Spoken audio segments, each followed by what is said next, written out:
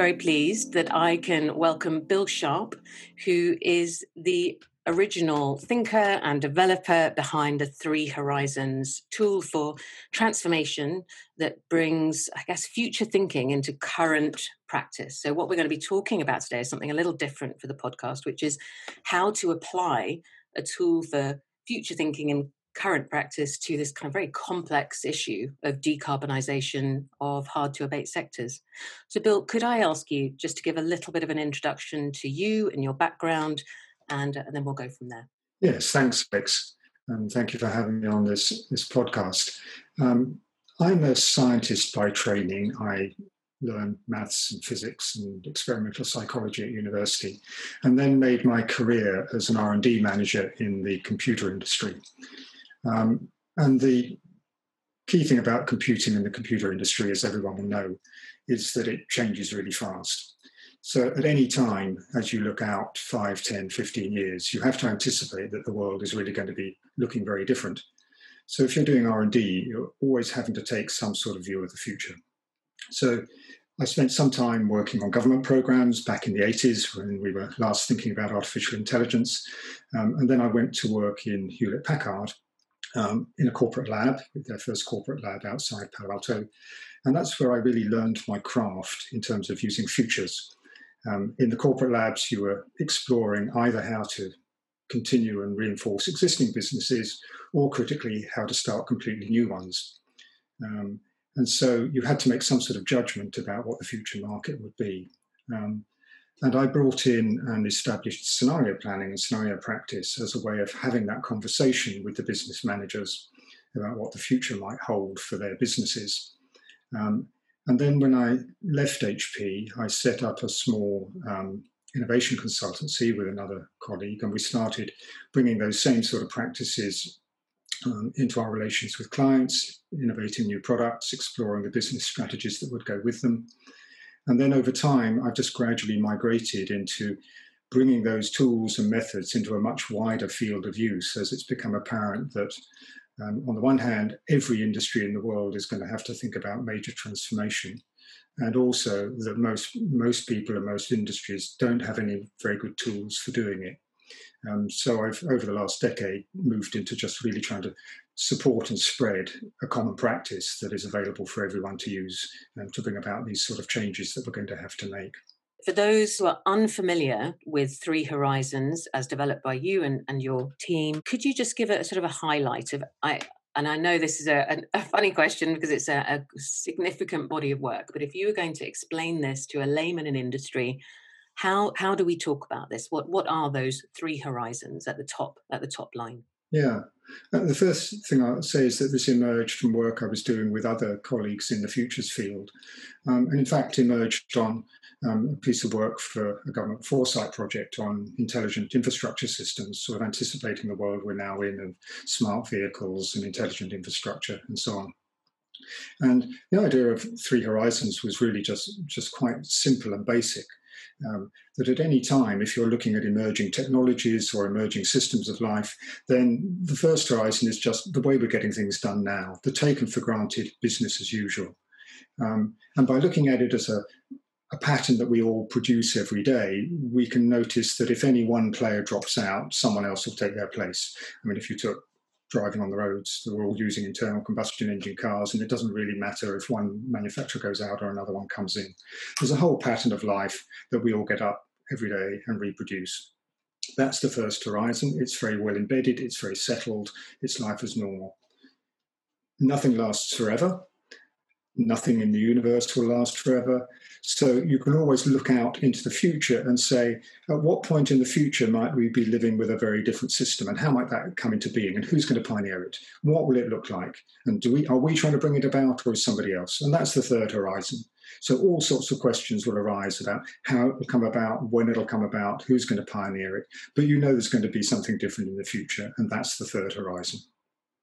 And then the second horizon is that entrepreneurial space where people are seeing that the first horizon is maybe now beginning to lose its fit, maybe beginning to fail, maybe no longer grasping the opportunities of the future. And so that's where people are trying new things, being very entrepreneurial. Some things succeed, some fail. So it's a messy, transitional mode of being in the world where you try things out. And eventually, one or two of them win out and become the foundations of that third horizon pattern. And then gradually all the resources move over and become the new normal. So the Horizon 3 becomes the new first horizon. It's as simple as that. It's just today's pattern, the future one, and the transitional activity between. In the context of industrial decarbonisation, I suppose for me, what I can see is there's almost like a line between, not line, those horizons are perhaps the climate visionaries, the people that see this big opportunity, or industrial visionaries who can see this future of circular economy way out there and these new business models. But then what they also need to be able to do is weave that future in with the everyday people, engineers, designers, people that are making things happen, and bring in again that entrepreneurial group. So that's my layman's kind of reflection on what you're saying. Does that hold true? Do you think that does that sound coherent for a decarbonisation example? Yeah, you've put it perfectly. And I think what you've just demonstrated is this is really easy to get hold of. This isn't complicated stuff. And the reason it's easy to get hold of is that these three ways of behaving in the world are just completely natural to us and crop up absolutely everywhere. And that was the critical step in making Three Horizons a method that works, is saying, I was actually working on this project I mentioned, and being a government project, very concerned with evidence and what's the evidence of the future. And of course, in some sense, we have no facts about the future, but we do have evidence. If somebody says, I have a vision of a circular economy, I have a vision of humans as an interplanetary species, you may or may not think they can do what they're saying they're trying to do. But the fact that they're holding that vision and acting to bring it into being is something you can just test and go and look and say, is somebody really trying to produce nuclear fusion, and have they put the resources in? Are they holding a vision of that as clean energy in the future or not? Is somebody investing in these new opportunities? Are the venture capitalists moving into putting all their money into reinventing education and disrupting that market? So the critical idea of Three Horizons is exactly what you said, is that there are three different ways of behaving today towards the future. We call it three qualities of the future in the present moment. So there's the quality of keeping life going, keeping the lights on, what many of your listeners will be doing, which is getting up every day and being responsible for ensuring that life goes on as we all expect it. The visionary has to detach from that and hold in mind this vision of a very different world, and every day behave with complete commitment to bringing that about in the face of the current one. And the entrepreneur is sort of looking both ways and making some bets on when's a good time to move and make an investment. And of course, as we know, most of those investments in venture capital don't pay off. Some of them will, some of them won't. So all three orientations are completely natural to us. You can explain it to everyone from a child to a CEO, and they all get it. Because it's the way we live our lives, three natural orientations to the future in the present, or weaving their threads every day into the future. And whilst I totally get that everyone can understand it, I suppose sometimes when you're in the thick of your own system or your own path of transformation, there are those, and we're going to talk about this a little later on, those sort of both negative and positive voices that can sometimes get in the way and murky the waters and actually make that transition to that necessary new future quite complicated or difficult or contentious.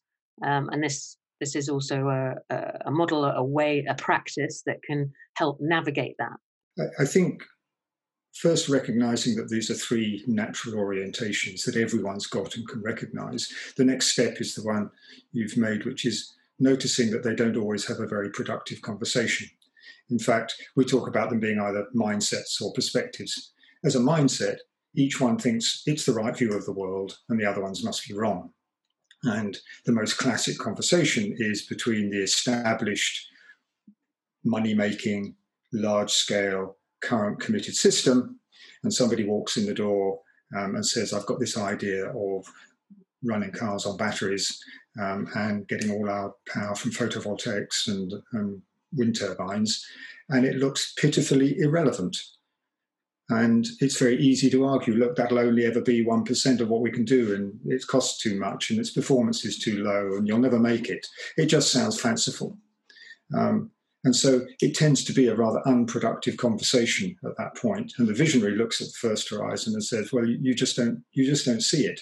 No, you just don't see that you're the dinosaur. You're not going to be there in whatever, 5, 10, 20, 50 years. And so each looks at the other as being out to lunch. But don't have to, because actually there can be a positive conversation. And this was the sort I was used to in Hewlett-Packard, where you would turn up to a division with this new idea, this new technology, and the company had been built on innovation. And one of the slogans was, if anyone's going to obsolete your business, it better be you. If someone's going to make you redundant, just knock you out of the market, you should be the one that does that invention and completely revolutionizes the business. But to do that, you had to behave in these different ways, keep the current business going while you build up the new. Okay, well, let's kind of take a step further in this conversation then. So obviously your background, as you've explained, is very much in this future design, future thinking, future strategy. So within that kind of futures landscape, there are typical tools that people already use. Where does Three Horizons sit within that? So I think before this call, we had talked about forecasts, roadmaps, scenario plannings. Where does Three Horizons locate itself within that? I think it's first helpful to make a distinction between everyday business planning and the field of futures practice. And everyday business planning works on the assumption that the past is a reasonably good guide to the future, whether it's a weather forecast or a budget plan. Now, we know that those plans and forecasts never turn out quite the way we expect, but we use a model. There'll be a high forecast, a low forecast, and something in the middle, and that's more or less what the future will be. So that's the domain of what I just call everyday business planning or everyday forecasting.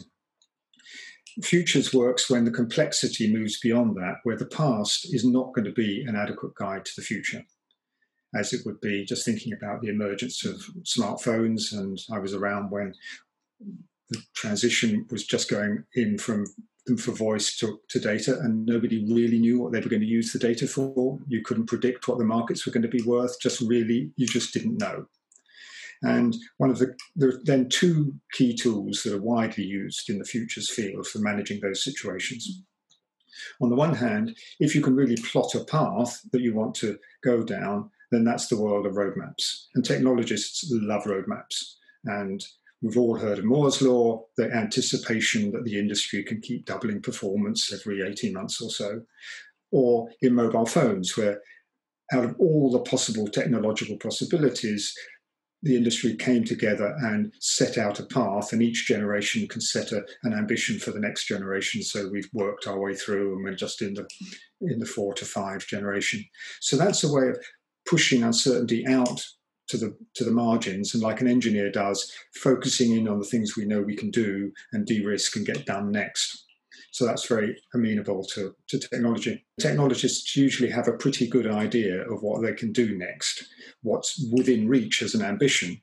That's the first one technologically. But then also, if you're going to deploy the next generation of mobile phones, smartphones, then many other people have to come together and agree that path. You've got infrastructure to build, you've got regulations on safety to be met, you've got all sorts of players have to come together and plot that path together, share patents, share intellectual property so that everyone can build out the system. So you can anticipate your future in that sense to some degree and plot a shared path. And it's non-technological domains as well, but you've got to bring everyone with you. And roadmaps play that role of bringing everyone with you. The other place you can go is by saying, look, the world is just uncertain, and whatever we're going to do within our business or whatever, we can't anticipate the environment we're going to operate in. And that's a bit like preparing a plane to fly in all sorts of different weather conditions, put it in the wind tunnel and try it in ice and snow and gales and hurricanes and everything else. So scenario planning has occupied the center of the field of futures practice. And the basic idea is to tell a small number of challenging stories about the future that hold all the major uncertainties. So if you're a financial firm today, you might have one major uncertainty like, will the Eurozone survive over the next 20 years? Realistic uncertainty in that. The other one might be, will the rule-based international trading regime survive or not? Will we break it up? That would give you 4 different stories. You could think about how you might respond to any of those. You're not going to have the power to change what they are. So they represent a contextual work in and a source of fundamental uncertainty. Now, what we're using Three Horizons for is to say what everyone is facing now is the need to come together and deliberately plot some sort of future, have some sort of vision of the zero carbon future we're all heading towards, and recognize simultaneously that there are many uncertainties that we're going to have to deal with. So we're going to have to plot what we like to call a pathway or an adaptive pathway, where we're taking steps together to realize this future with real clarity of direction and intent, but also remaining open to continually learning and adapting as we go along. And that's where we're using Three Horizons. There are other tools you can use in that space, but Three Horizons is this really simple approach that people can get going with and start to make some progress. Well, if we can keep using, because of the nature of the audience, that zero carbon future as our kind of background point of reference, could you kind of walk us back through the Three Horizons? If you could give a bit more of a flavour about how do you typically, not just explain those, but investigate those within the kind of partnerships and client base that you have? How does this tend to unfold? Okay. The simplest sort of Three Horizon conversation, as you've just outlined it, starts by looking at our current way of life, the first horizon, in the domain of interest. Now, for the people that you're talking to here, decarbonising hard to abate sectors, then that is what you'd be looking at. Say, okay, we're looking at, say, our our material environment and how we build the buildings we're in and produce all those materials. So you would scope out what's the pattern of interest here that we need to look at. And then you would simply say, in what respect do we feel that this particular pattern, this first horizon pattern, is losing its fit to the future, showing signs of strain, not responding to opportunities, is in some way no longer stable and fit for the future, no longer what we need. So you document all that and you pull out all that. And once you've done that, there's sort of a certain sense of release. You also look maybe at what's holding it in place, because it's there for a reason. It's like, well, this is feeding the world, or this is keeping us warm every day, or what is it? Or that can be a good reason, or there can also be others like, well, the incumbents have actually captured the system. They're holding back from change. So you want to get all the factors out that are holding the current system in place, for better or for worse. Its problems, its weaknesses, what you're sensing as the diagnosis. You then move over to the third horizon and say, okay, if there is going to be a future system, let's try and set our time horizon where it's realistic to think that a change could have come about for the topic of interest. Are we talking years, decades, or centuries for this area to really change to something new? So I'm used to computing where 10 to 15 years, the industry changes reliably, predictably, in the sense that you know it's going to change, you just don't know what it's going to change to. So that's a good time horizon.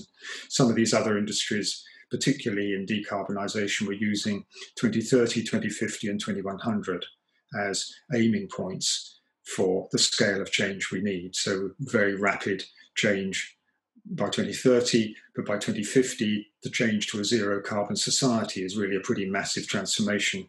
And then beyond that, to completely rebuild society in a more regenerative way is probably going to be the work of a couple of generations. So you get a sense of the time horizon, and then you say, well, what are the visions for this future? Do we all share one? Are there competing visions? Is it very contested? Have we got a very clear vision that we want to articulate? So you articulate the visions of the third horizon that you can see around you, that people are investing in and articulating, that will populate that emerging pattern of the third horizon. Once you've done that, then you look at the second horizon and say, what's the innovation going on? Where do we see entrepreneurial activity, not just business entrepreneurs, social entrepreneurs, any sort of entrepreneurs who are both sensing the weakness and lack of the first horizon, and in anticipating and investing in change to bring about a third horizon. And you simply document all the examples that you've got and see what sort of energy is going on around the second horizon. Once you've built your map, that's then you can move on and start to have a conversation where you organize the third horizon. Where are the main landing points we want to go for? Where's the main momentum in the second horizon that we actually want to work with and build on or challenge? So you get a sense of, like with any map, okay, if that's the map of the landscape, what journey are we going to take that most fits the emerging realities? Yeah, and I'm struck by, as you're thinking, I can see and hear how this applies to both a massive system, but also potentially, I don't know, Alex Cameron Industries, producer of the most hard to abate material. You know, you could see how in a company like that, that actually being able to have a model for discussion that gets people to step out of their standard mode and kind of actually look at what is possible, but also what is now. That's a productive conversation. And I suppose in one of the other articles I read about this, that was the point, wasn't it? That this allows for more nuanced discussion, a more productive discussion than the classic. We should be doing this. Well, I don't think we're ready. Bluntly. Yes. Common to all futures practice, particularly scenario planning, as we've talked about it, is that with any management team, the first step is to remove yourself from your own organization and look at the landscape at large and see what are the actors and factors, as we call them, that are going to shape the future. So not to get into your own immediate, what should we do about that? Just put that down to begin with and get a much clearer sense of the overall context that you're working within, where the sources of change are, and then come back and focus on your own activity. So in painting the third horizon, don't just look at your own vision, but look at the other visions that are out there. Is it going to be very contested, or is it more a matter of just coalescing people around something specific? And then in the second horizon, you can start to see, are other things going on that we can build on? Going back to my HP days, I learned very early that when the senior manager would come around and we'd show him our exciting stuff that we were working on, he'd say, and is anyone else doing anything like this? And of course, as an engineer proud of your stuff, the temptation was say, oh no, this is completely unique. And that was a really bad answer. Because if no one else in the industry could see that something in this area was likely to succeed, then that meant there was probably a pretty high risk and you were maybe off a bit at the margins. So there was value in really understanding what was going on out there in the market more broadly, what was the sense of readiness for the thing you wanted to do, and then what was your unique advantage going to be. And I think plainly the same thing is true in this decarbonisation challenge, is that we can articulate a vision as it would be zero carbon transport, and then there are critical uncertainties about which technology we're going to settle down on. And the industry really has to settle down on one or the other. There will be winners and losers. And while that's still up for grabs, it's very hard for the investment to flow. So getting on the S-curve, as we like to say, getting on that path of rapid improvement and transformation means that the second horizon has to settle down eventually on one or two technologies, and then we can really fly. So yeah, first you want to get a sense of what's going on more broadly, then you want to home in and focus on one or two paths. And I think, as you just alluded to there, and it sort of feels clear as you talk it through, there must be, when you're discussing this within a group, there must be a variety of classic voices that you hear each time, whether it's the fully entrenched, oh, this will never work voice, or whatever. To talk to me a little bit about the kind of, what are the kind of classic voices that often come up in these discussions, and how do you engage with them? A little detour here. You'll be familiar, I'm sure many of your listeners will, with the work of Clayton Christensen, who really coined the term disruptive innovation, which is now used very, very widely. And it's the subtitle of that book that I have always found so intriguing, which is How Good Management Causes Great Companies to Fail. Because he started working on that book, looking at companies in the computer industry, some of whom had successfully navigated generational change in technologies, and then others that seemed to be really well-run businesses and had completely failed, and to make a critical transition. And the recognition he came to was that actually the technology wasn't the problem. Making a transition in a major technology, well, technologists love doing that. That's not the hard part, really. The hard part is having to let go of its current source of success, which is making the money, paying the dividends, giving everybody a pension, and having to switch to something that looks much less successful, hasn't got the scale, hasn't got the profit margins, in that sense, hasn't been fully invented yet. And you're telling me you're going to bet the company on that? I'm too busy. I've got a board meeting in 5 minutes. Thanks very much. And what? You think I'm going to do that? And I don't have anybody who knows how to do that anyway. So making these sorts of transitions requires a very particular approach to managing the change, where you have to recognize that you actually can't easily do two things at once. That if you're responsible for keeping the current business going, then you cannot every day get up in the day and base your success entirely on something new. So the way this needs to be managed is that you have to set up organizations that are going to live or die by the new thing, if it's that different to the first horizon. So there will always be things that the first horizon can do to make its business better. And the example here would be, we can make internal combustion engines much more efficient, get more miles per gallon, make the cars better in all sorts of ways. But it doesn't matter how much better you make it, it's never going to be an electric vehicle. So when you get these sort of transitions, the new one is never going to make the current model successful. You have to set up a separate structure where the new one can win. And so when you get this conversation between the current system and the new, it's always going to have this sense of unreality from both sides. And for good reason. It's not that people are bad managers. It's that good management means keeping the current system going in one case, and it means starting something entirely new with different success criteria on the other. And if you don't recognize that as a transformation, then it's not going to be a productive conversation. If, on the other hand, you can say, look, we now need to manage the existing business as a cash cow or whatever over a certain period of time. We don't want to invest in it anymore. We need to run it well, but by the way, it's going to pay the bills so that we can make the transition. So let's make sure people know that's their main job. And then over here, these people are going to be measured by their ability to build the new and bring it successfully to market. Okay, well, I wonder if we could have a look at some of the kind of applications for this kind of practice. Are there examples, not necessarily specific company names, but sort of industries or example that kind of feel you could share that kind of really speak to the audience for this series? In a way, the problem is just selection. Any topic where you want to think about change, Three Horizons can give you a good conversation around it. So I've been doing a lot of work with Leaders Quest and a program called Future Stewards that they set up a few years ago to bring these tools and practices firmly into the field of climate change and the transformations we need for zero carbon and more broadly for the shift to a more regenerative society. And over these years, we've run Three Horizon conversations on a very wide range of topics. Obviously, renewable energy, obviously transport, land use and food systems. So any one of these topics, you can convene a set of people. Biodiversity was another one. That was a very interesting piece of work with the Luke Hoffman Institute. Just one day, looking back at the last 100 years of biodiversity work and saying, look, we're not getting where we want to get. We're measuring species to extinction, was how one participant put it.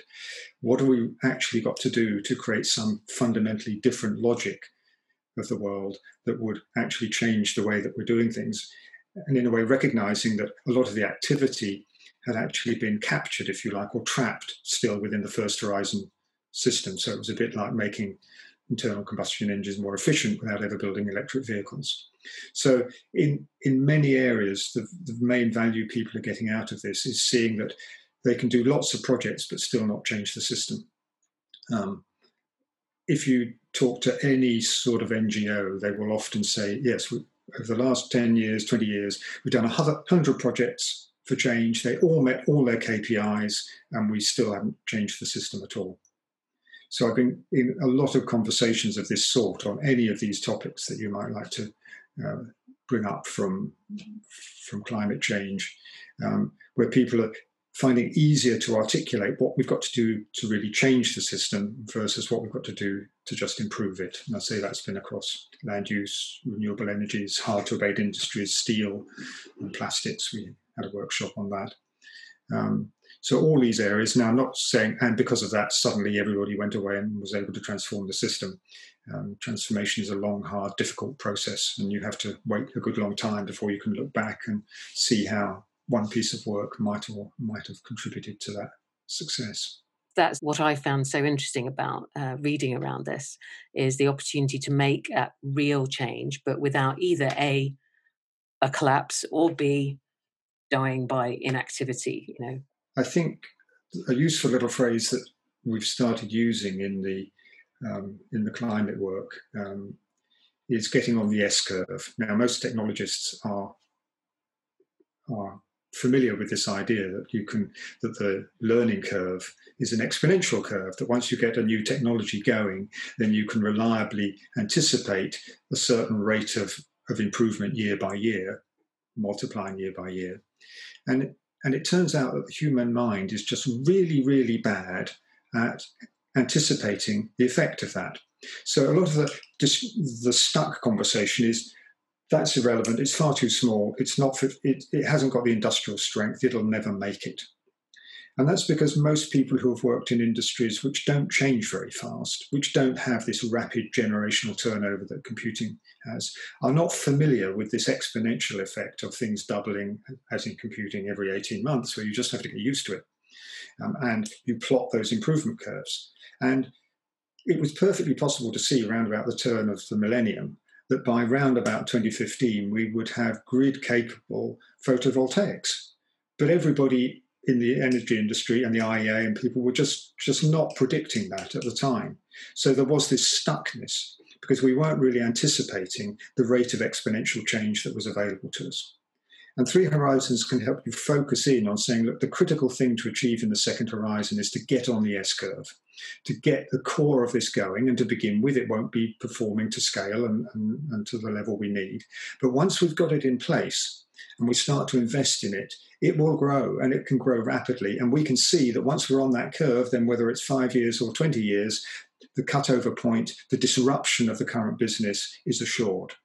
And Three Horizons can really help bring that clarity to say, okay, the activist is telling us that there's a zero carbon world out there. There are many uncertainties, but the critical thing is there a technological path that we could get on that, given this clarity of focus and investment and this exponential improvement, would get us there? And if you simply ask that question, the answer is usually yes, there is. There is something, and it isn't a continuation of the current path, and it will require that we manage ourselves to hold the current one in place while investing in the new. But it's perfectly feasible, and if we, the incumbents, don't get onto it, then sooner or later someone's going to challenge us who will. Last question then. Obviously 2021 is a big year in a lot of ways, I think, hopefully post-COVID, or at least a world where we can start, that not being the number one conversation, but also COP26, which clearly had to be postponed from 2020 for COVID reasons. So as we look towards COP26, how could Three Horizons feed into that meeting? How could it feed into the thinking and the preparations that companies looking at that meeting are making for themselves? How could that help? I've got quite an ambition for Three Horizons, providing a common language that helps people tackle these complex problems together. Very early on in developing this, one of my colleagues said, look, Bill, it's just 3 lines on a piece of paper. It's pretty simple. And we've sort of taken that as a metaphor, rather like music. The musical stave, it's just 5 lines on a piece of paper. But once you've got it, you can have a symphony. It would be very hard to write a symphony, to have 100 players all producing one amazing piece of music, if you couldn't write it down on the staves, if you couldn't bring all that complexity together so that everyone could play an exciting piece of music in harmony. And I think we've got exactly the same problem going on now. We have many industries, some of whom have never even done much innovation, all needing to come together and have these visions, get on these pathways of change together, but they have no adequate way of sorting that complexity out and finding where they are in that picture. So I think the more that we can spread this very simple language, this very simple orientation of ourselves to the future, the more we will be able to come together and play a symphony, play some music that's adequate to the challenge, and let go of our mindsets from each of these, the activist versus the current manager, and actually see that we've all got something to contribute, and that we can move a lot faster than we're doing at the moment, that this can really be accelerated. That's my ambition. Well, thank you, Bill, so much. I said, I think slightly jokingly to you before this, that I had stalked you for several months, but I'm very glad I did. On a very personal level, I had found reading the Three Horizons book, but also some of the other reading and research around it, just on a personal level, really interesting about how you can challenge your own kind of three voices on most things, but definitely like the application, I think, for industries facing quite complex challenges, a lot of people who are very willing to make change, but maybe finding it difficult to effect change. I think the application feels really strong there. So thank you for taking the time to talk it through. Thank you, Alex. It's been a pleasure.